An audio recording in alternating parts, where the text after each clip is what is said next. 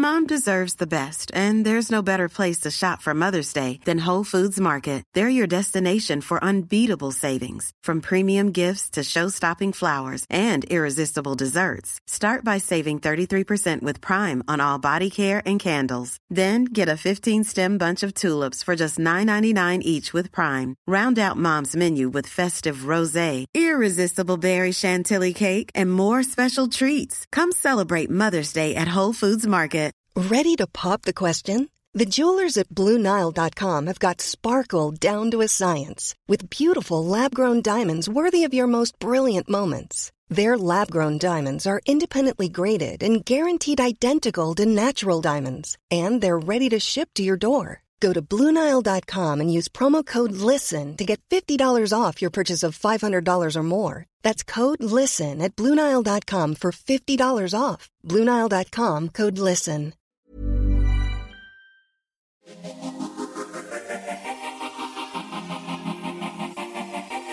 I'm so excited to finally get to talk to this person. I feel like between both of us, like every time we've been planning to talk, either I've been ill or Alf's been ill or she's been ill or her daughter's been ill, but we're finally doing it. And this is actually the first time we've caught up, both of us, since becoming mums. I'm going to give a good introduction before I tell you who it is, but she has a huge online audience. She is the founder of The Honey Store. People just really trust her opinion. They come to her for guidance through the early stages of adulthood.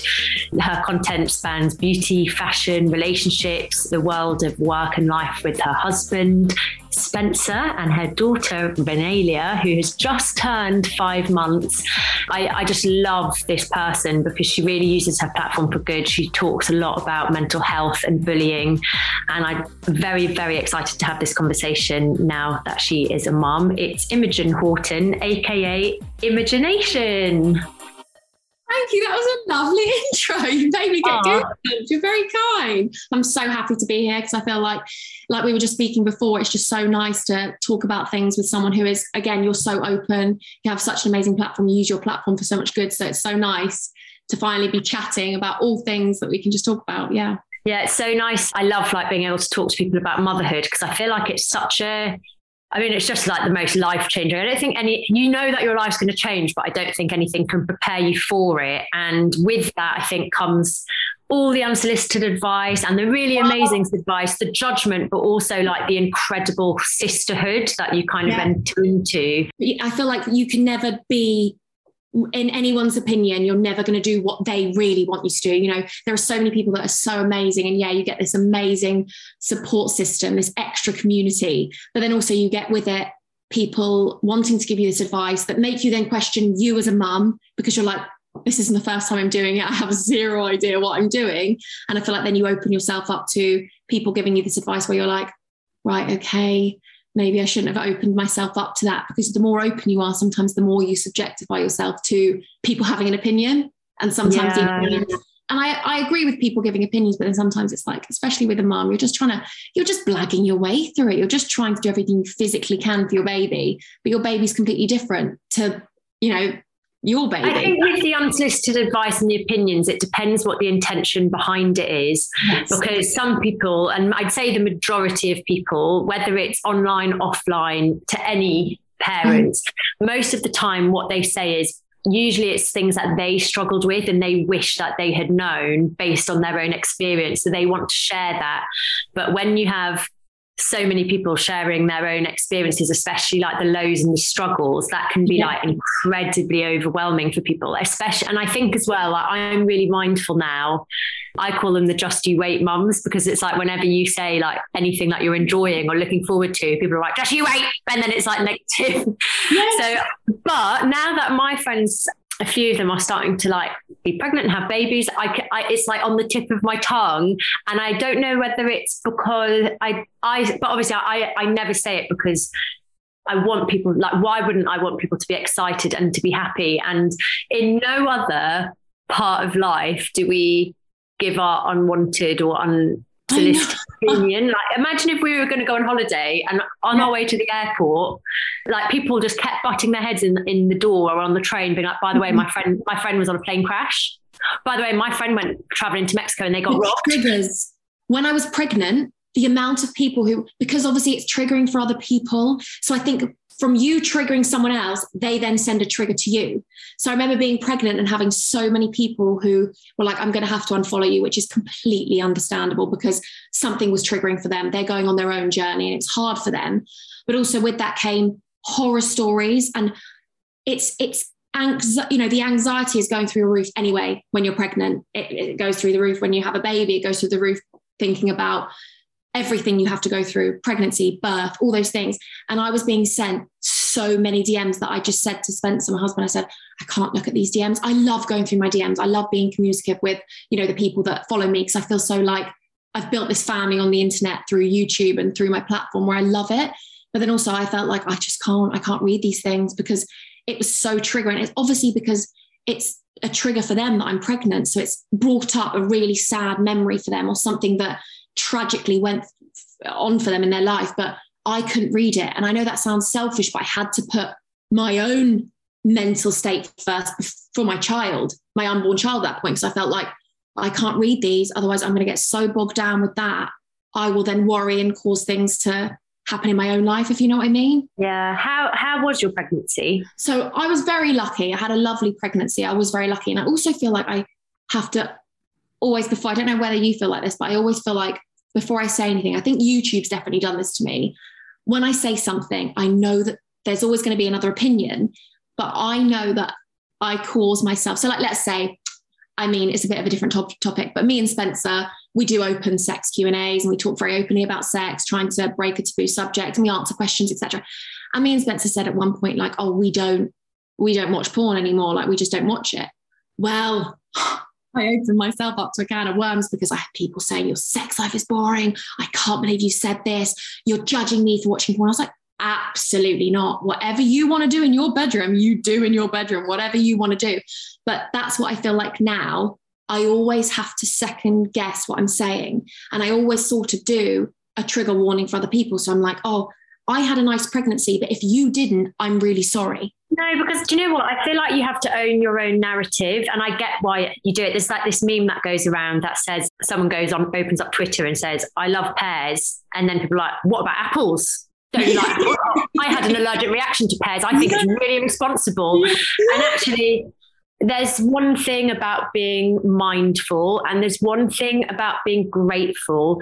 But I personally do feel like a lot of motherhood, and I don't know why, I think because it is such a sensitive topic for so many people, a lot of motherhood is being told that your feelings aren't valid because you should be grateful.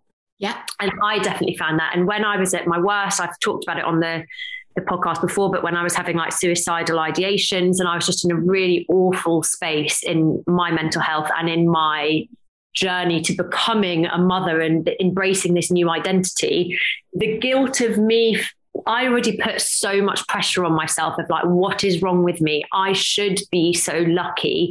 Some people can't have children. Some people, are putting their babies on dinghies to cross the channel. Like, who am I to be upset? And honestly, this is for anyone. We cannot think this way because our emotion, we are just humans at the end of the day. And also, I think every time you talk, when you're like trying to be grateful and mindful, I think you can do that in silence, because I actually find it a bit more, not annoying, that's not the right word. When people are trying to be mindful, they can actually sound.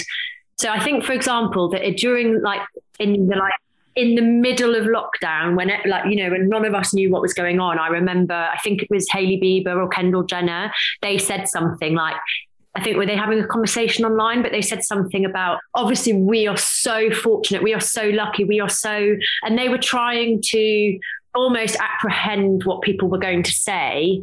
And it came across almost as more, like they were putting it in your face. Yeah, exactly. Like it would almost have been better if they'd have said nothing. And I think sometimes when we're trying to be so mindful of other people or being like, I'm so grateful, people are a bit like, okay. And we can't live for other people's opinions, because actually most people are happy for you, and the people that aren't happy for you, what you say and how other people perceive it, that's on them if they perceive you or the things you talk about. Sorry, I feel like I'm going into like a motivational speech. No, but I completely agree with you. I feel like it was just everything. I think I was very lucky to have a nice pregnancy, and they were very mindful of me, because I'd spoken about how my mum had suffered really bad postnatal depression with 3 out of 4 of her children. So I spoke about that when I first fell pregnant. They were very much like, you know, we need to always make sure we're talking to you because postnatal depression can run in the genes, apparently, or depression can, essentially. And I think because we were renovating our house, I had no bath, we had no kitchen, I had to move into my dad's. My dad was running his work through his house. Is this throughout your pregnancy? Throughout my pregnancy. I mean, at 9 months pregnant, I was still not in the house. I was at my dad's in a room that we had to keep changing rooms in his house because he was doing rooms up. And it was that, I think, gave me that stress that it took off any worry in the pregnancy. I think I had that focus, and that was really stressful. Renovating is hard when you're pregnant, but renovating a whole entire house, you know, it was unlivable, completely unlivable. Every room was completely destroyed. But the one thing I found hard in pregnancy was the constant comments, you know, even from my neighbours that are just, they're lovely people. I love them, but they'd see me and go, oh my God, you're so big. And that wasn't the problem for me. The problem for me was I wasn't that big. I was measuring small. So at my midwife appointments, no one knew about this because I didn't speak about my growth scans or anything like that on the internet, because I didn't want to put something out there that was worrying for me. I felt like if I speak about an anxiety in this sense, I feel like I'll make it worse. So I just kept it to myself, and I had to keep going for growth scans. They're saying, oh, you're measuring small. We might have to induce you. We might have to do these things. And when people are going, wow, your bump's massive, I'm thinking, no, but it's not measuring how it should be. And, you know, in your head, you're like, that's one thing I found hard. And then other people are going, but you are really small. You're measuring really, you look really small. Your bump looks really small. Is your baby okay? And it's like, there are enough worries and pressure that we have on ourselves as a pregnant woman, as a woman in general. And that's the thing I found hard. As much as I loved having this family and community, I found that hard. I found that triggering. I found that stressful. I found that it put quite a bit of pressure on my body, really. Do you know, there's a really interesting, because I speak to people who have online platforms or who are completely private, like my sister who doesn't put her life online, she does the opposite. And everybody does say they experience the same thing, and it's the unsolicited advice and the scaremongering. Mm-hmm. And it's interesting, really good for anyone listening who's like, I'm going through this now, like, how can I stop people from scaring me or saying these things? That I loved a TED talk by a lady called Leslie Walters, and it's called Mind Your Own Pregnancy. And it's basically talks about that women are subjected to the unsolicited opinions of random strangers. They comment on your bump, and that is apparently one of the greatest forms of anxiety. And it's really interesting. She said her job is 2 things. One is telling them what they see, so about the growth and any concerns. And then she said the other half of her job is calming people down because they've been scared by the advice of others. And I think it's very easy to forget when you're a mum, because I sometimes say to someone who gives me unsolicited advice, or if I had, for example, when I was in the absolute pits of my mental health and really struggling with the idea of being a mum and not knowing if I regretted it, which obviously I always loved Alf, but I was just really struggling. And then when people were like, if you think this is bad, just wait until he turns 2. And I was like, I cannot hear that. I need to know that it gets better, because for me right now, it can't get any worse. And by the way, I love things now. I know that there's challenges, but I've accepted my new identity as a mom. I figured out the bits of myself that I wanted to keep. And those unsolicited opinions can really rock someone that's already maybe struggling. Yeah. It was the afterbirth. No one really spoke about postpartum for me. I feel like everyone spoke to me about my pregnancy. Everyone spoke to me about the birth, prepare for this, do this, drink raspberry leaf tea, eat the dates, all these things, those things. But no one told me I would bleed for this long afterwards. I didn't know. I didn't do any research. I didn't read any books, because I felt like if I read books and Renelia wasn't what the book had told me she'd be like, I think that would have sent me into a frenzy, because she's not like Z child, she's C child. I think that's why I didn't read anything. And I just didn't have any idea. And postpartum for me threw me a bit, the in-between clothes. You're not in your maternity clothes, but you're not in your old clothes anymore. And it's like, what do I wear? Shall I buy new clothes to fit me? And then I was pregnant in the summer, so I had all these floaty maxi dresses, which I then couldn't wear in September, because I was like, this just isn't working for me now. And I felt like the postpartum healing, I'm really open about this now, but for me, loads of women have said to me, oh my God, you'll have an amazing sex life afterwards. And I've also heard women be like, I'm still not healing. And for me, that's not healing yet. And I went to the doctors. I went to 2 different doctors, And did you have a vaginal birth? Yes. And one doctor said to me, that's not normal. And I said, what do you mean? 4 months after, I had a smear. And wow. I didn't realize how much that would hurt. And that's me being honest, it just hurt me for my smear, but it went quick. Like, I'm glad I did it. And then she said, oh, it is very sore in there. It's very sore. And I was like, okay, brilliant. And she said to me, that's fine though. And I was like, excellent. I then went to see the GP and the GP was like, yeah, it's not normal to hurt this long afterwards. I'm like, it's only been 5 months. Like, surely some women heal differently. And then I've had so many women actually reassure me saying, I didn't heal for this long and I didn't heal for this long. Like, every person is different. Every body is different. And I feel like I actually was triggered more by going to the GP for that. I think the thing that shocked me the most about the post-birth side of it, you're right, like we talk about pregnancy so much, like, and then when you give birth, it's almost just about the baby. And of course, like the baby is so important. And like, I'm so grateful every day that he was healthy. But it was also a bit like, but what about me? I could barely sit down. I had stitches. Wow. Like, it was quite a traumatic birth, which again, I've talked about. And I was really clinging on to this 6-week check. And so when it wasn't a physical check, and I was like, what do you mean? Like, how will I know if my stitches have healed? Yeah. And in the end, I went private, again, something I've talked about. And I was thinking, like, I feel really lucky that I can afford to pay for this to find out I have a prolapse, but we shouldn't have to. Like, I've had operations on the NHS before and they literally come and check your stitches. You get such good aftercare. But then when it's childbirth, it's like, why aren't people taking it seriously? And there's this kind of idea that it's just what women do, that, oh, you should. And then the sex thing, I think because we live in such a frumpy society that I find it comfortable to talk about sex. But I was thinking, like, after 6 weeks, I'll be back to having sex. I'll be back to working out. I'll be back to running. And 6-7 months later, I was still not ready. But also my physio was saying to me, if you went running now, like, you would do yourself some serious harm. And it's like, so why are we not taught about our bodies? We're not. I didn't know anything. And that can actually send you into a little frenzy, because you can be like, right, okay, without these people on the internet really, who are telling me it's okay, when my own GP wasn't even telling me it's normal. She scared the absolute living daylights out of me. I had an infection. I had like a bacterial infection, and she was telling me how I've got to go for this. I've got to go for this. And, you're just thinking, oh my God, I did not know any of this. And especially with breastfeeding, they say that your uterus contracts a bit more, so you bleed for a bit longer. So then I was like, didn't have any idea about this. Now I do, but I feel like the unknown for me was actually way more scary now looking at it. The postpartum for me was the journey where I was like, okay, loads of people say when your milk comes in, it's going to be emotional. No one can tell you what it's actually going to be like when your milk comes in. And I remember I had a little bicker with Spencer on the day 4, my milk came in, and I went for a checkup on my latch, and oh my God, I went into the midwife and I was just bawling my eyes out. But then I was like so embarrassed, but then also angry, and I felt all these different emotions. And I was like, hormones are a real thing. And I don't think we really, really understand them until you really are hit with them, because I didn't have any explanation for it other than, okay, my milk's come in and this is why I'm feeling this way. I had all these emotions. I just remember how painful the milk coming in was, just for like that day. But it was just like, oh my God, why did no one tell me? It was so uncomfortable. And Tommy still talks about the fact that I'm quite close with his mum, Claire. She used to be a nurse. I was in my room and she was like, do you want me to like help massage the lumps out? And I was like, yes, please. And Tom walked in and I was just topless with his mum, like, and I was like, don't judge me. It's so nice. I feel like I really needed that. The ultimate. People were telling me everything. Use toothbrushes, use electric toothbrushes.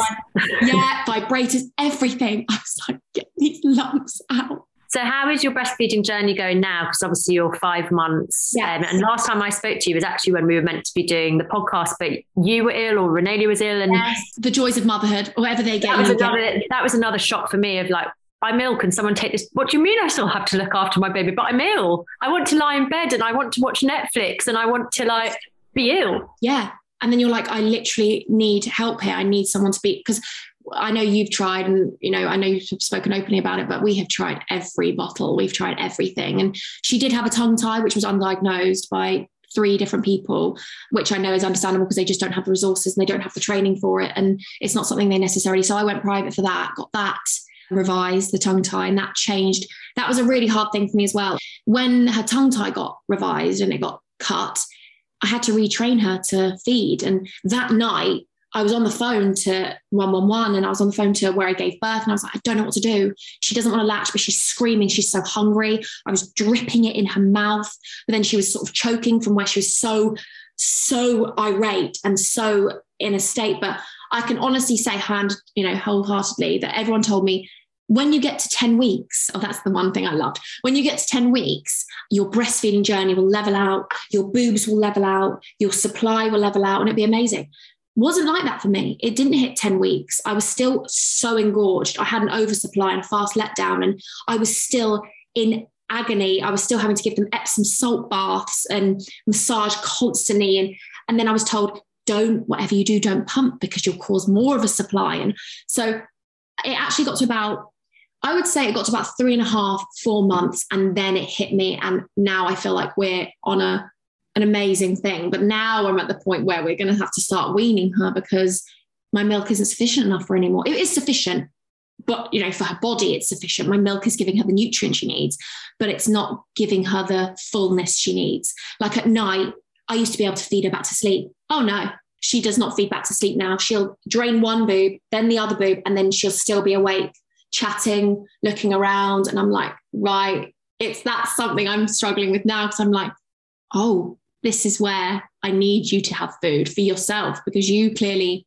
my milk isn't enough. And I feel like we just got to a really good point, and now but that's the joys of motherhood. I'm assuming it's just constantly, you've got to take every day as it comes. It's like, I feel like no matter what people say, like there's something about maternal instincts. We started weaning Alf a little bit before 6 months, because also like I knew that it was time, like it was ready, like he was ready. And I also feel like a really good advice that I was given about advice, ironically, was have a list of people who you're willing to take and absorb advice from, and the rest, just let it go over your head, because otherwise you get bogged down with everyone else's journeys and experiences and highs and lows, and people saying things to you like, from 10 weeks on, this will happen. And it probably did for them, and maybe it does. But this is where I struggle with my mental health, because I kind of had it in my head that the 4th trimester, as they call it, was where postpartum depression would happen, if it would happen. And I was on cloud 9 for those first 4 months, even though I was dealing with like the physical side of things and the worry about, will my body be normal again? I was suffering with incontinence and fecal incontinence and all of these things. And it does annoy me that the conversation around postnatal is still so much about weight loss, because I feel like we have all these things that we're worrying about, and people just seem to care if you snap back or not. Yeah. When actually, like, it's a whole thing, isn't it? Not fitting in your clothes, not knowing like, you want to feel good. I don't think we can win in any way, shape or form. Like, I recently just did a TikTok. I actually got a comment. I can't remember the exact comment, but it was like, there's nothing womanly about you. Even after a baby, you've still got a child's body. And I just felt like, what a contradiction, firstly. In the same sentence, you've told me I'm not womanly, you've told me I've had a child. So clearly there is something womanly about me. But also, you just cannot win. You cannot win whether, like in pregnancy, your bump's too big, your bump's too small, you're this, you put on loads of weight, or you haven't put on enough weight. Or when you do come back, it's whether I'm comfortable in my body or not. That's for me. That's for me to know. My body has changed. Whether people on the outside, people think, oh, you snap back really quickly. My body's changed. My hips have got wider, my ribs have got wider, everything's got a bit saggier. I've got extra skin that I didn't have. All these different things. But without saying it, I'm very lucky that I'm very lucky that I was able to have a baby. And I look at my body now and I appreciate my body more than I ever did before. I look back at photos now and I'm like, oh, wow, you sometimes used to feel bloated and all these things. And now I realize I appreciate my body way more. But appreciating your body and also having days where you're like, oh, I'm battling with the fact that things are a bit different now. You're still allowed to appreciate, but also have insecurities. I think this is it, isn't it? It's like, a lot of us, and I'm sure people listening as well, will look back occasionally at pictures and think like, what did I worry about? But that is proof that actually it's not at all about the way our bodies look ever. It's all about our mindset. And I found in postpartum, I loved my body so much more, but it also sometimes felt like I was looking at a stranger's body, so I could appreciate, and I was so grateful for what it does. I still can't believe I grew eyelashes. Do you know what I mean? Like, I don't know why the eyelashes thing got me, but I was like, there's eyelashes like growing inside of me. And And I'm so in awe of it. But sometimes I like look in the mirror, like now that I've stopped breastfeeding, my boobs are quite empty, and apparently they can like fill out again 6 months to 2 years. But I look at my boobs in a bra sometimes and they're like, they've got loads of lines. They're a bit like empty and saggy. And I was like, whose body is this? Like, well, I feel like over the bath and they look like little triangles and you're like, thank you very much for that one. Yeah. I'm just waiting for Alf to like start talking and to start like absolutely savaging my body. Cheers. It's just that thing, isn't it? That you can be grateful for it, but also be like, wow, I just don't recognize it's changed.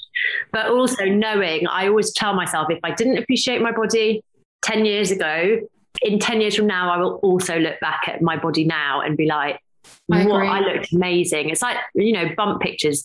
I'm so pleased I took pictures of my bump. And if anyone is pregnant, and no matter how you think you look or feel, take pictures, because I look at my body now and I'm like, oh my God, my body looked amazing. I can't believe that was Alf inside my belly. Like, I look so beautiful. Like the baby you hold, your baby that you're kissing and cuddling was actually with you, like growing in. I just find it magical. I do find that absolutely magical. The female body is just incredible. But I also struggle, if I'm honest, completely with the fact that I think every time I've gone to take her to a baby class, I've either been ill, she's had something, or it's not worked with our schedules. And obviously because I work at home, and yes, I do have my husband with me and we work together, but you know, I'm juggling work and also juggling having Renalia. So I haven't yet taken her to a baby group. Oh, I've had so many people say like, you need to do that. And I know I need to do that. And then I've had people say like, wait until she's crawling, it'll be more fun for her, et cetera, et cetera, et cetera. And I know I need to take her to a baby group. And I'm not stopping myself for this reason, but I have got a lot of anxiety about making mum friends, because I guess because of the internet, because I've had so many other mums attack me for anything tiny. If I've put something wrong up, or, you know, they don't agree with what you've done, et cetera, et cetera, et cetera. So I feel like I'm scorned and scarred by that, thinking if I go to these baby groups, are they going to be really competitive mums? Are they going to want to compete with me about the fact that their baby's not sitting up, or their baby is sitting up, and all these things? And I think that's me being honest. I found that a little bit, I think I found that hard. You know, one of my friends has a baby. One of my friends has an 11-year-old child. So none of my friends are pregnant or anything like that, or have a newborn. And obviously I don't anymore. But at that time, I just found that quite isolating. And I have recently made a mum friend, and she was so lovely and so like me. And she lives up the road. Our babies are literally 3 weeks apart. And I branched out of my comfort zone and did that because I know that Renalia needs to see other children. She needs that. She needs to be able to see other babies to develop and go, oh, wow, they're like me. And I don't know what their brains are doing. But that's one thing I think I've really struggled with, the fact that I need to push myself out of my comfort zone. I am so incredibly confident, but underneath, I'm such an introvert. I'm like, my anxiety. Like when I'm in front of people, I can talk for England, but before it, I'm like, oh my God, what if they're going to be like this? What if they're going to be like that? And I found that quite isolating. That's something I found quite hard, I think. Do you know what? It's really interesting, because I think you'll find that most people are exactly the same, that they're nervous. And I think, you know, there is that worry of like, I don't really want to like have this competitive nature or make people like fill me with anxiety. And I guess it's like anything in life, you know, like making friends as an adult is hard. And I like, for me personally, there is like almost like, I've talked about this before, but I feel like we are all a bit misogynistic about being mums, because we're like, I don't like frumpy clothes, as if like every pregnant person before you has like lived in frumpy clothing, yeah. Or like, but I'm not like the other mums, or but I'm still not going to, I still like want to be me.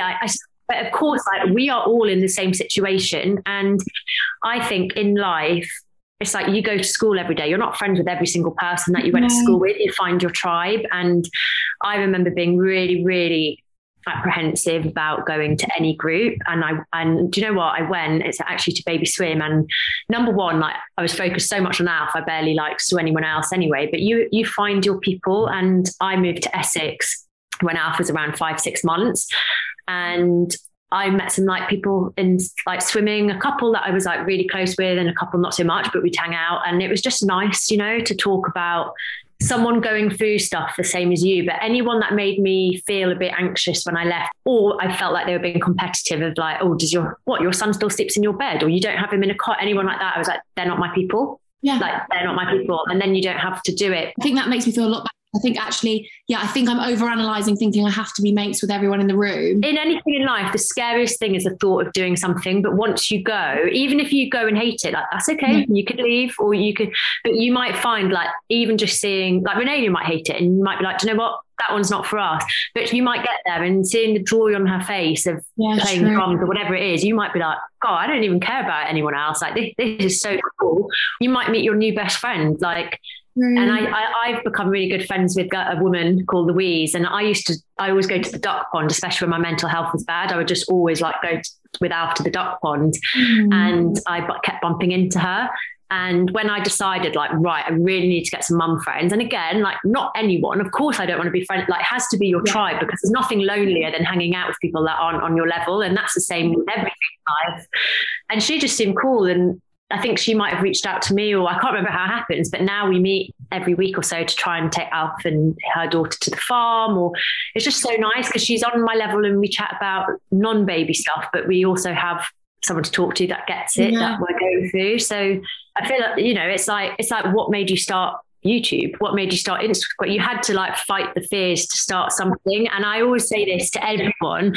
Do you think that Donald Trump is the best, or Joe Biden, it's not political, do you think they are the best, most capable people in the whole of the United States of America to lead the country? Probably not. But most people who would be good enough are probably afraid of trying because they're afraid of failure. Yeah. And it's usually the people that just try that get ahead. And that can be the same with motherhood, you know. God, I feel like I'm like giving you I think it's amazing. No, I'm grateful for it. And I think that it's important to talk about, because I think so many people are like me. I think I put it on my Instagram story. So many people message me like, I feel the exact same way. I would never hold Renelia back. I'd never, ever. And I'll never show her how nervous mummy is. But I feel like that's something which I have definitely I feel like even before the mum came round, I was like, I've never had a mum round with a baby before. Like, what do they do? What does she want? Should I get bits in? So I went to M&S and I got all like the cornflake cakes and the brownie bites for the mum. And I was like, there's there. I got the coffee out. I was like, well, I'm quite a solo individual anyway. I have a very small group of friends. I have never had a big group of girlfriends, and my friends aren't all in one big group. They all live in different parts of the country. So I'm quite a loner in some respects. You know, I have my husband and I feel like we're very much together, but also for her sake, I need to push myself out of my comfort zone. And having her around, I was so apprehensive before it. And then she came around and I was like, oh, that was amazing. And I always feel like when you do something, you feel so much better for it afterwards. Even if it went badly, you're like, I did it. I pushed myself to do something that maybe I was worried about, and I did it. And Renelia was staring at her little girl, and it was wonderful because I was like, she's seen another baby, you know. So yeah, I definitely need to just know it's going to be fine.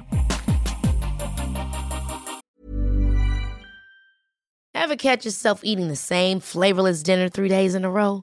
Dreaming of something better? Well, HelloFresh is your guilt-free dream come true, baby. It's me, Keke Palmer. Let's wake up those taste buds with hot, juicy pecan-crusted chicken or garlic butter shrimp scampi. Hello Fresh. Stop dreaming of all the delicious possibilities and dig in at HelloFresh.com. Let's get this dinner party started. A lot can happen in the next 3 years. Like a chatbot may be your new best friend. But what won't change? Needing health insurance. United Healthcare Tri-Term Medical Plans are available for these changing times. Underwritten by Golden Rule Insurance Company, they offer budget-friendly, flexible coverage for people who are in between jobs or missed open enrollment. The plans last nearly 3 years in some states, with access to a nationwide network of doctors and hospitals. So for whatever tomorrow brings, United Healthcare Tri-Term Medical Plans may be for you. Learn more at UH1.com. Hey, it's Ryan Reynolds, and I'm here with Keith, co-star of my upcoming film, If, only in theaters May 17th. Do you want to tell people the big news? All right, I'll do it. Sign up now and you'll get unlimited for $15 a month and 6 months of Paramount Plus Essential Plan on us. MintMobile.com/switch. Upfront payment of $45 equivalent to $15 per month. Unlimited over 40 gigabytes per month. Face lower speeds. Videos at 480p. Active Mint customers by 531.24 get 6 months of Paramount Plus Essential Plan. Auto renews after 6 months. Offer ends May 31st, 2024. Separate Paramount Plus registration required. Terms and conditions apply if rated PG. Push Your Peak is a brand new podcast brought to you by Wattbike. Join me, Louise Minchin, and some of the world's most incredible sports people to learn what it takes mentally and physically to push yourself beyond your limits. Whether you're an elite or everyday athlete, it can be hard to continually progress. How do you push yourself out of your comfort zone? Where do you go to find that inner drive? Tune in to hear these inspiring stories and take away the belief that you can achieve your own goals, no matter how big or small. You can find us wherever you got this podcast. Just search Push Your Peak. I remember speaking about this with Natalie Rushdie on another podcast episode. Like, she loves going to mum groups, like she loves it. And so she goes to loads. I don't go, I take her swimming, but that's it. Because I think part of motherhood is also figuring out what you like and what you don't like. And if you don't want to be banging on drums and singing baby songs, if it's not for you, that's okay. Like, nobody's criticizing dads. Like, oh, what, you don't go to baby centre? So it's okay if you love going, and it's okay if you don't want to work and you just want to be a mum, and it's okay if you want to work and also be a mum. Like, for me, like, one of the biggest turning points of me starting to enjoy motherhood and also not feel like I'd made a really big mistake by being a mum, and also like loving my time I spent with Alf, was realizing that I don't have to pretend to be someone that I'm not, and doing what works for me, finding a way in which I can be happy, has made me such a better mum because I'm happy around him. Tommy's parents are here today and they're taking him to soft play, and that's amazing because he's going to soft play, but it's not me taking him, and I'm sat doing my work and chatting to you. And I think I need to get to that point because I feel like I'm still at the mum guilt, and I know that's me as a person. I know that's a massive thing of mine. I think it's my biggest and best quality that I overthink because I care so much, but also it's probably my biggest downfall because I overthink everything. And I think at the very beginning I put so much pressure on myself as a mum, but also I went back to work so quickly because being self-employed, I didn't get those, the time off. And also being on YouTube, taking a lot of time off isn't really a thing. Lots of people are like, you need to share her name, because they've built a community with me, and also they've helped me grow. I'm very much, of course I put content out there, but because of them watching me, I have success and I am successful. So I feel like in a way you feel like you owe people something. So then I felt like, okay, I've got to go back to work. I went back to work after like 4 weeks. I remember when we went for her jabs, I was like, oh, I don't think we'll be able to schedule that jab in because I got work. And the nurse was like, you've gone back to work. And I was like, no, don't look at me like that, because you've made me feel guilty. If I don't work, I feel guilty to Renalia because I'm like, well, I need to bring in income. I want you to have good things. I want you to see a mum that's working and be driven in that sense. But then also I'm like, whoa, if I am going back to work too soon, I'm like, wow, I should be with Renalia. I should be just 100%, 24 hours a day being with Renalia because she needs her mum. And honestly, the guilt in my head about a lot of things, I'm getting better. But yeah, that's something that I feel like is whirling 24/7. I think no one explained to me, or, every woman feels differently. I have a friend that has a baby and she's had her recently. She lives about 30 minutes away from me in Brighton. And she is so different to me as a mum, so different. And it's actually quite eye-opening being around her because I'm like, wow, we're so different. And that's amazing because you make me feel more chilled because you're so chilled and so laid back. I'm like, yeah, anyone can feed her, go and do that. And I'm like, oh, she's not taking a bottle. So, my mum, I had a shoot yesterday, 2 days ago for the Honey Store, and they came down to do some behind the scenes because they got their own brand, my friends. They were doing some behind the scenes shots for me, and my mum was feeding their baby. And I was like, this is amazing. Like, I am so not that, I'm not there. For me, I don't want other people feeding Renalia except my husband or family. We're not at that point anyway yet because she doesn't take a bottle. But I just found like it's refreshing being around other mums because we're all so different. Even if we agreed with certain things, me and you, we're still different mums because we've got different babies, different sleep patterns, different behaviors. And the same way that as adults, we're all so different. So that's why I think it's so important to realise that there isn't like a one size fits all. There is no good mum, and maybe that can help with your mum guilt because like some mums go back to work, some mums don't, some mums do let everybody touch and feed their baby, some mums aren't, and whatever you do, it's fine. Like, and I think that's why it's so important to like support and not judge, because actually there is no right or wrong way. And as long as you're happy, because Alf didn't take a bottle either. And I'm really proud of my breastfeeding journey, but I also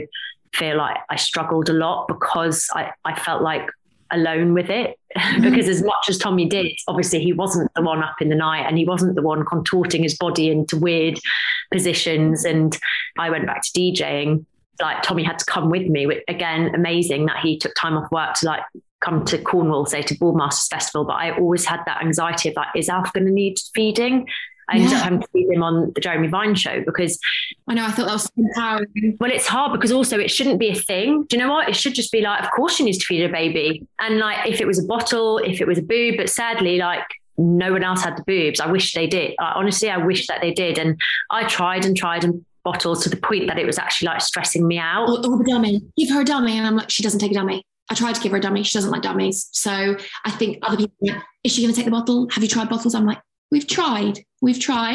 I don't want to keep trying because exactly that. And like even earlier, I was doing a TikTok live and Renelia woke up and she needed to feed. And then loads of people were like, I'm going to report you. Obviously I didn't feed her completely. I zoomed in. I was just like, I'm just going to zoom you in because I know that I have a younger audience on TikTok. And if you get reported, you can't do lives. And I enjoy doing lives on there. But also breastfeeding isn't sexual. So we'll report you for what? For feeding a child? But unfortunately, I think you saw on TikTok, I did get my piece taken down. I actually went back and fought against it and they put a video back up because they said it was sexual activity feeding my daughter. Whoever finds that sexual, that's on them. They should be banned on TikTok. It's really sad, isn't it? The attitudes about breastfeeding. Yeah. Like for me, it doesn't matter how you choose to feed your child or how circumstances dictate that you feed your child, but we need to support people. And boobs have been so sexualized that it's considered private or sexual or intimate to feed a child. It's madness, really, because I've had people say sort of extended family members, not my direct family, but extended family members be like, oh, I'll go out the room. And I'm like, go out the room for what? Like, I don't care. Like, why would you go out the room? I'm feeding her. I think maybe a lot of people feel uncomfortable because they don't want you to feel uncomfortable. When I was breastfeeding, I'd always say, by the way, I'm about to breastfeed, I'm really chilled. Like, just don't feel like you have, because I feel like maybe some people, especially older generations, are probably a bit like, I don't have to feel uncomfortable because I'm here. My mum breastfed all of her 4 babies. And actually, she was very much behind me and had a really good support system. But also, my mum was always very much to the point where however you feed your baby, she educated me when I was younger. I was bottle fed after 3 months because my mum had to return back to work after 3 months because they couldn't financially afford for her to be at home. And she says it still triggers her now, still really triggers her that I'm at home with Renelia. And she still says like, I feel like I'm reliving my life with you, Imogen, because I never got to see you at home. I went back to full-time work and I'm so happy that I had a little girl first because of that, for my mum to be able to go, I got the time I didn't have with you as a baby, with your daughter, who was also inside me, basically. So I feel so happy about that. But I feel like I'm the exact same as you. However you feed your baby is, fed is best. Fed is 100% best. But I wish that we just empowered each other more. Supported is best, I think. Yeah, supported, exactly. I feel like sometimes I actually feel not embarrassed of me breastfeeding. I'm like, I sometimes feel awkward for mums, because I think, are they going to judge me if I say I'm breastfeeding or if I whack out, my breast? But then that's other people's issues, not your issue. And I think that's such an important thing to remember. That I posted, I don't know if you saw a picture the other day, there's been this huge mural of a mermaid breastfeeding a little mermaid baby in Glasgow. I put up some thoughts about it on my stories, just saying, I find this really interesting because basically this particular place I think it's somewhere just outside of Glasgow, is one of the most deprived areas in Scotland. And they also have the worst breastfeeding rates. Only 19% of mums still breastfeed after 6 weeks. So they decided to put up this mural. And I was a bit like, I actually, as much as I love breastfeeding, as much as I support people who breastfeed, I think it's a bit almost in bad taste because the support needs to be better because it is not easy. And there's so much like sacrifice, and I think a lot of people's attitudes also aren't very supportive about breastfeeding because they're like, I'll just give her a bottle, I'll just give up. And I was like, people need funding and free lactation consultants and free physio and free, and also we don't know people's circumstances. Like, like you said, your mum had to go back to work. My mum had to go back to work after 6 weeks. So maybe people can't breastfeed because actually the maths doesn't math, because is it who say that technically you should breastfeed for 2 years? I haven't, and I didn't, and I feel no guilt about it. But also maternity leave, even really good maternity leave, what is it, a year? 9 months. So how does that work? Because you can't breastfeed and work. And in an ideal world as mums, like the caveman times would have been much simpler because we could just sit and feed our babies and, you know, be these earthy mothers. But like we live in a consumer society. We need money to live. And also we have privilege and luxury that we can decide what works for us and what doesn't. And nobody's judging dads for going back to work because of course they need to work, but a lot of women are breadwinners or career women, and why should they have to sacrifice? And therefore we have to get used to seeing breastfeeding or pumping, because we should be like, oh, well, good for you for like making it work, because it isn't easy. In the same way that bottle feeding isn't easy. Like, God, my sister would bottle feed and I was like, I'm so glad I don't have to deal with the sterilizing of the bottles. I can just shove a boob in his mouth to stop him crying. And a tongue tie isn't specific for what you're feeding. Breastfed and bottle fed babies have tongue ties. Babies have tongue ties. And I think that's one thing I also think that we need so much more funding for that, because, you know, I was really fortunate that I had the luxury. How did you know about tongue tie? Because I suspected Alf did, but what did you look out for and how did you go about fixing it? I got told on day 1, no tongue tie. Day 4, no tongue tie. 12 days in, no tongue tie. And then again, it just started to hurt really badly on one boob. One boob was not getting drained at all. The engorgement, they were so worried I was going to get mastitis. I had to keep going and constantly keep talking to a lactation consultant. And actually, I was lucky that I was fortunate enough to be able to have that, because really the NHS, I was on a wait list for 10 weeks to be able to see someone. How would I have seen someone in 10 weeks? 10 weeks of this painful feeding? I would have given up. Because the pain, it was excruciating on one side. It was like, and then I would not feed on that side. So then because she'd favoured this one so much, that one would just constantly get engorged and wouldn't get drained. And then I was like, the lumps, the pain, I had blocked ducts. And I was like, this isn't right. And Spencer and everyone kept saying to me, my husband was like, because he's very much new to this, just like I am. And he was like, we had no idea what even a tongue tie was. But I kept researching, like, why does it hurt on one side? And it just kept leading me to tongue tie. And I was like, I need help. So then I followed this reflux lady because she had really bad reflux. And apparently when they have bad reflux, it can actually coincide with having a tongue tie. So then this reflux lady on Instagram, Rockabye Reflux, she was the lady that actually said to me, before you do my course, I actually think you should get checked for the tongue tie first, because 9 times out of 10, she's probably got a tongue tie.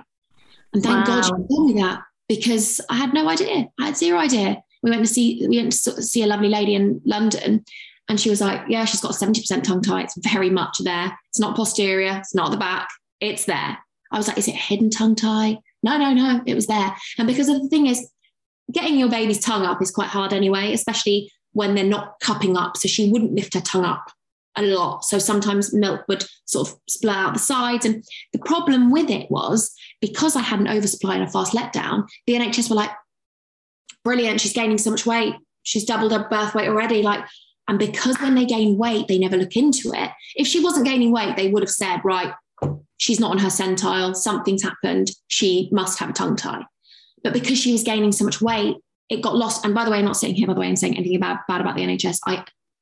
I feel so grateful. No, it's okay. But it's also important that we accept that, yes, the NHS are amazing and we're so fortunate to have them, but they need some serious funding. And actually, what women and mums, the support or lack of we get in the postnatal times is so behind other countries like Sweden and Germany and France, they get free physio, they get lactation consultants, they get checked for tongue tie. Like, we are miles behind. So it's okay to say we need better care. And I think part of our love of the NHS is what stops us from complaining.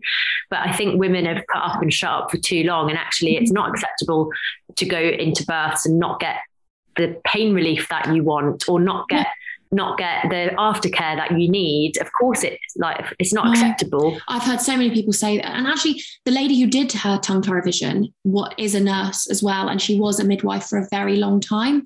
And she even said, this is why I went down this route, because there wasn't that in the NHS, and there isn't that in the NHS still now. And I've been doing this for so long with tongue ties, and I see so many people come in here and say, the problem is, apparently what the lady said to me was that it's not their fault that they tell you there isn't a tongue tie. They've not been trained to look for those things, or they haven't got the funding to be trained to look for a tongue tie. So they just go, yeah, okay, she's lifting up, she's sucking my finger, or she's latched correctly. So they're not really necessarily seeing all the different variations of lip tie or tongue tie.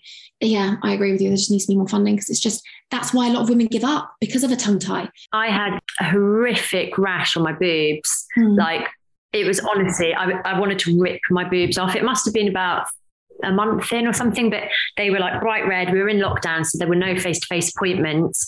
I remember I had like a really creepy doctor actually, and he was like, well, I would say send a picture, but you probably don't want to send a picture of your boobs, do you? And in my head I was like, not now, I don't. Like, what weird thing is that I ended up going private, and actually it cost a fortune, and all they did was like provide a steroid cream because it was some kind of like thrush or infection. Who knew you could get thrush in your boobs?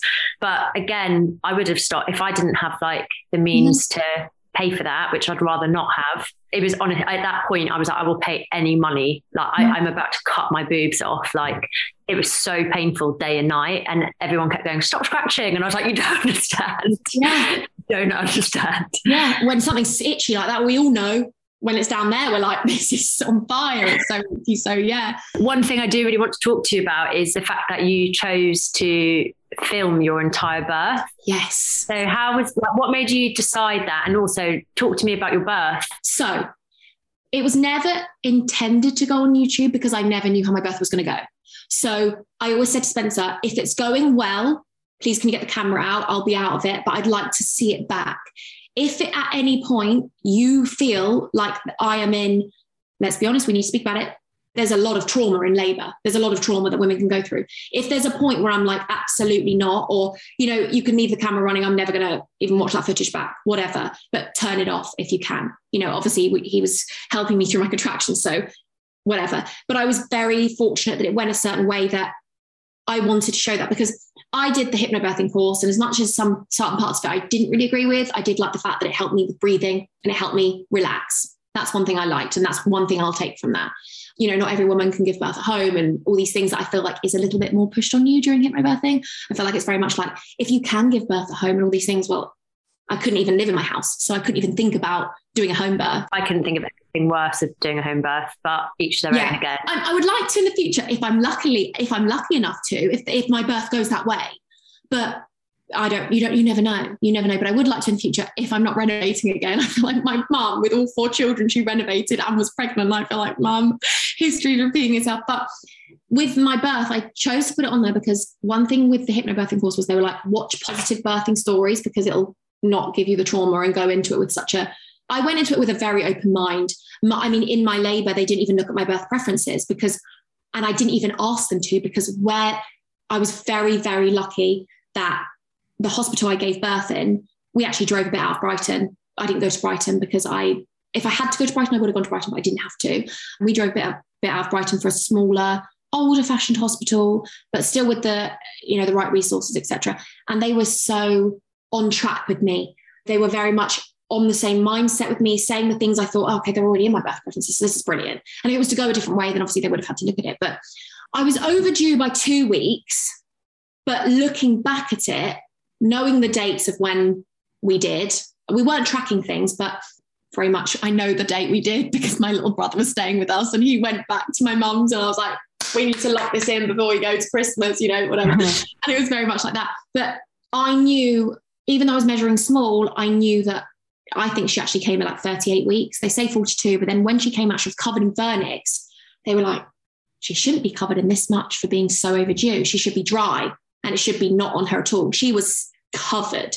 And Alf had none. He was 2 weeks over. Yeah, and he had none.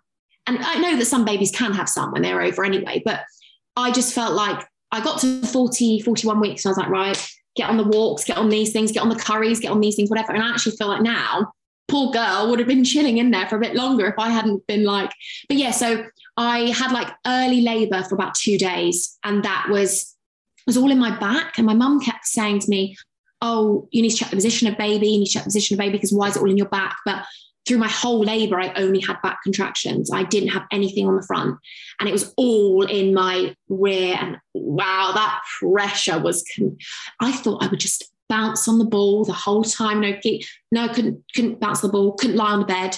I had to stand up, and I was knackered. But I'm very, very grateful. It was without sounding, putting it in there in people's faces, I had a very positive birth. I was very. It's not putting it in people's faces. People need to hear this, because I didn't, but I want to hear positive birth stories. And it's so nice to remind people that you can, and you deserve to have one. And I think it's so important to talk about the positive ones. I did. And my mum had 4 very traumatic births. So, and everyone kept saying to me, it runs in the family, how your mum labours, you will labour. And I was like, brilliant. My mum laboured for 72 hours. She had forceps, epidurals. She had the lot. And then she had emergency C-section for the last one. So I was like, right, in your head. So I'm like, this is why I just had to watch YouTube and watch positive birthing stories. So I felt grateful that no matter how in the future, whenever we're blessed with more children, or if that's in my plan, etc., no matter how that goes, I'm very grateful for this one. And I was very grateful to be able to put that up for other people to watch, because I watch so many, and I'm like, even though I'm showing the rawness of it, I'm literally showing everything. There was one part that Spencer didn't film, and it was the part where I was at 10 centimeters and they didn't know that. So I laboured for a long time on my own, for about 2.5 days. And then I got to hospital and I was 3 centimeters. And I was like, I thought I was like 10, like the pain I'm going through. And I had my mucus plug. And then in hospital, when I got to hospital, I had a lot of blood and I was so panicked. And they were like, this is just a bloody show. Don't worry about it. And they were like, the only thing we're worried about is the fact that her heart rate's dipping. And they were like, we can't let you go home. And I really envisaged being at home for as long as I physically can and then going in. But her movements had reduced, and I'd called up and they were like, we just need you in. So I went in, they monitored me, and they were like, okay, well, your contractions are doing something, but they're quite far between. Yeah. But at the moment, her heart rate is dipping so much from, 160 down to 80, back up, back down, back up. So they were like, we need to monitor you. So then they got me on the ward, the triage ward or whatever, not the labour ward, just I don't know what it was called, but I was there, and luckily no one was in there. So it was just me and Spencer actually on this ward that no one else was in. And they were like, we're going to have to pop your waters and induce you if her heart rate keeps dropping. And at that point I was like, okay. I didn't want to be induced because I heard so many stories of people saying it was so painful being given this fake hormone or whatever. But actually lots of women have told me that being induced was the best thing that happened to them because it went so quickly and whatever. Again, everybody is different. So then at that point I was like, okay, let's just see how it goes. Then suddenly my waters just popped. And I was like, oh my God, this is amazing.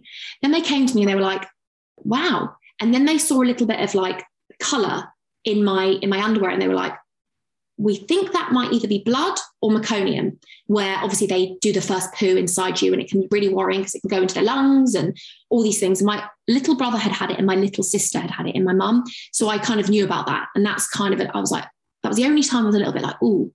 And then they then examined me after a long time and they were like, and at this point I was only on paracetamol and I was like, I'm going to keep going. And I thought I was so dilated, but I wasn't. And then they did an internal. They didn't do any internal. I think they did like 2 in the whole thing and 3 in the whole thing. And they did this second internal and they were like, oh, your front waters have broken. No, your back waters are broken, but your front waters hadn't. Did I even know there were 2 waters? Over my head. I was like, what? So they said basically her head's just bobbing. Her head is just bobbing and you're not going to dilate for a while. And her heart rate was dropping so much. But actually now looking back at it, her heart rate was only dropping because I had a really short cord. She came out and her body could only actually go here. Her head was here. I couldn't even kiss her because when she got put on my chest and they were doing the whole cord clamping, etc., the delayed thing, I said to Spencer, kiss her because I can't. And they'd said now that where I had such a short cord, she was on it so much, it was dropping the heart rate. So actually that's something I now need to, I might have short cords, but I did have meconium. When they popped my water, they eventually popped my waters and they said there's significant meconium in there. And this was the only part I found quite triggering for me. And that's when I was like, turn the camera off. They wheeled her bed into the bathroom and brought out this incubator thing. And I went, they're going to take my baby off me. They're going to take my baby off me. And that's when I got a bit heightened. And I was like, I didn't want that ever on, the video, because I can speak openly about that because that was a trigger for me. And, we got through it because your body you get through it. You do. You're amazing. Us women are absolutely incredible. No matter how our birth goes, we go from A to Z and we do it. No matter how traumatic it is, no matter how nervous we are, no matter how horrendous the pain is, we get through it because wow, we've got our babies here. Like if anyone's listening to this and you're sat there and you maybe are still dealing with the trauma from your birth, you did it. Like you're amazing. There you go. Like I literally think women need to be, I just think every woman's amazing. Honestly, I'm welling up about it now, but I just think, wow. And I just felt like I wanted to show that I was fortunate enough to have this positive birth experience, but also I'm still open to the point where I'm like, not all my births might go like that. But I feel like I wanted to be a pillar for someone going through labour, thinking I could get there, maybe, potentially. But also I'm very much like, if your labour doesn't go that way, we need to put less pressure on ourselves. That's one thing I found quite triggering from hypnobirthing. I felt like they were very much like, have a home birth or have one of those wards you can go to where it's like a birthing centre. There's a birthing centre closest to me is like an hour and 10 minutes away, and I think it's just been closed down. I would love to have gone to a birthing centre, but I couldn't. I didn't have the means or the facility to do that. Every week we basically answer a message from one of the lovely listeners, and this week it's from Pip. She emailed and said, "Hi Ashley, I found recently I'm really struggling at times with the demand of being a mum and balancing parenting duties whilst working full time. Fortunately, I'm working from home for the foreseeable, but I don't know how I would be if I commuted to the office. Do you have any tips to balance these duties with work and tiredness? Thanks, Pip."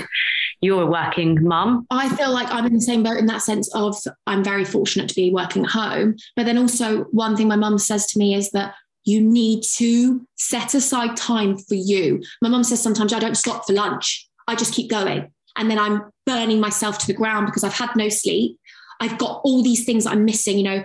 Brand deals will come in and then I'm missing them. My manager's messaging me like, "You've missed the approvals date." And I'm like, right, okay. And I'm so on time normally with everything. I feel like the one thing I would say is I've just bought a whiteboard. I know it sounds silly and cringy and whatever, but I've just bought a whiteboard to help put all of the stuff up in here on a board where Spencer can see, I can physically see, I can tick things off. I've got to-do lists on my phone, but I don't communicate that with my husband enough. I feel like we need to write things down, see it in the present, but also understand we can't get everything done. We can't. We physically can't. We're not robots. With little to no sleep, sometimes even getting through the day is just a challenge. I feel like writing things down, setting aside a lunchtime, setting aside a time where you go, right, I've got to do this. I'm going to switch off from this. That's personally for me what is helping me at the moment, knowing that I've got to be openly loud and communicate my worries and my stresses, because otherwise there's no point in having Spencer at home with me. He needs to be able to help. I feel like how Tom and I are now balancing the work and the tiredness, because we're transitioning Alf into his cot. We have a double mattress next to his cot. Yeah. We are actually like splitting. One of us does the night shift and he's waking up at like 5:30 in the morning. So one of us is like with him through the night and one of us is up with him in the day. So then the one that's up in the morning can go to bed early at night. Yeah. So, I mean, it's hard, and also nothing is forever. So if you have a partner or parents or anyone that can help, like ask for that help, because you can't do it all on your own. And like you said, remember, like if there's another parent, they are the other parent. So don't feel bad. Like their work is no more important than your time. Like we can't function, whether you're staying at home with the baby or whether you're working too. We can't do everything night and day. So yeah, my advice would be find a way to try and split those nights up. And also don't feel bad about going to bed early when you can, if your baby is going down to sleep, because that's what's helped us, getting Alf to bed early. And then sometimes I just have to get to bed at 8. Yeah. Tonight I actually have to go for dinner at 8:30, and I was like, 8:30, that's normally my bedtime. Yeah. You also have to protect your own mental health, because otherwise, my mum always says to me, Imogen, you need to look after yourself, because otherwise you're not going to be any good for Aurelia. You can burn yourself into the ground running, burning the candle at both ends. But actually, if you really want your daughter to be your priority in this sense, you have to put yourself first, because you're there. You've got to be functioning for her. So you've got to put your mental health first. You've got to look after yourself as well. Number one, you have to, because otherwise you're going to fall apart and crumble. And then who's your baby needs you. I feel like you're leaving this on the best advice, and you need to follow it yourself as well. Like, don't feel guilty. Put yourself first. Take it. I know. Oh, Imogen, thank you so much for coming to chat. I know that Renelia is waking up, but I really appreciate your time. I know how hectic it is, especially in those early months, but you're doing amazing. And thank you to all of you guys for listening to Mum's the Word, the parenting podcast. If you enjoyed the episode, or you think someone might enjoy listening to this particular one, feel free to share it. And I really should get you to do this, given that you're a YouTuber. You probably just roll. No, you're doing it. So me. No. Make sure that you hit the subscribe or follow button if you are enjoying it, so that you never miss an episode. And don't forget that I will be reading out different comments and trying to offer advice, or at least assure you that you're not alone in how you're feeling. So if you do want to drop a comment, you can do it on Apple Podcasts when you leave a review. You can also get in touch on WhatsApp and send a free voice message, which is 075 999 27537. And yeah, I'll be back with another episode, same time, same place next week. Mom deserves the best, and there's no better place to shop for Mother's Day than Whole Foods Market. They're your destination for unbeatable savings, from premium gifts to show-stopping flowers and irresistible desserts. Start by saving 33% with Prime on all body care and candles. Then get a 15-stem bunch of tulips for just $9.99 each with Prime. Round out Mom's menu with festive rosé, irresistible berry chantilly cake, and more special treats. Come celebrate Mother's Day at Whole Foods Market. Hi, I'm Daniel, founder of Pretty Litter. Cats and cat owners deserve better than any old-fashioned litter. That's why I teamed up with scientists and veterinarians to create Pretty Litter. Its innovative crystal formula has superior odor control and weighs up to 80% less than clay litter. Pretty Litter even monitors health by changing colors to help detect early signs of potential illness. It's the world's smartest kitty litter. Go to prettylitter.com and use code ACAST for 20% off your first order and a free cat toy. Terms and conditions apply. See site for details. Even when we're on a budget, we still deserve nice things. Quince is a place to scoop up stunning high-end goods for 50 to 80% less than similar brands.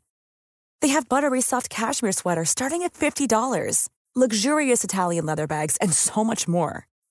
Plus, Quince only works with factories that use safe, ethical, and responsible manufacturing. Get the high-end goods you'll love without the high price tag with Quince. Go to quince.com/style for free shipping and 365-day returns.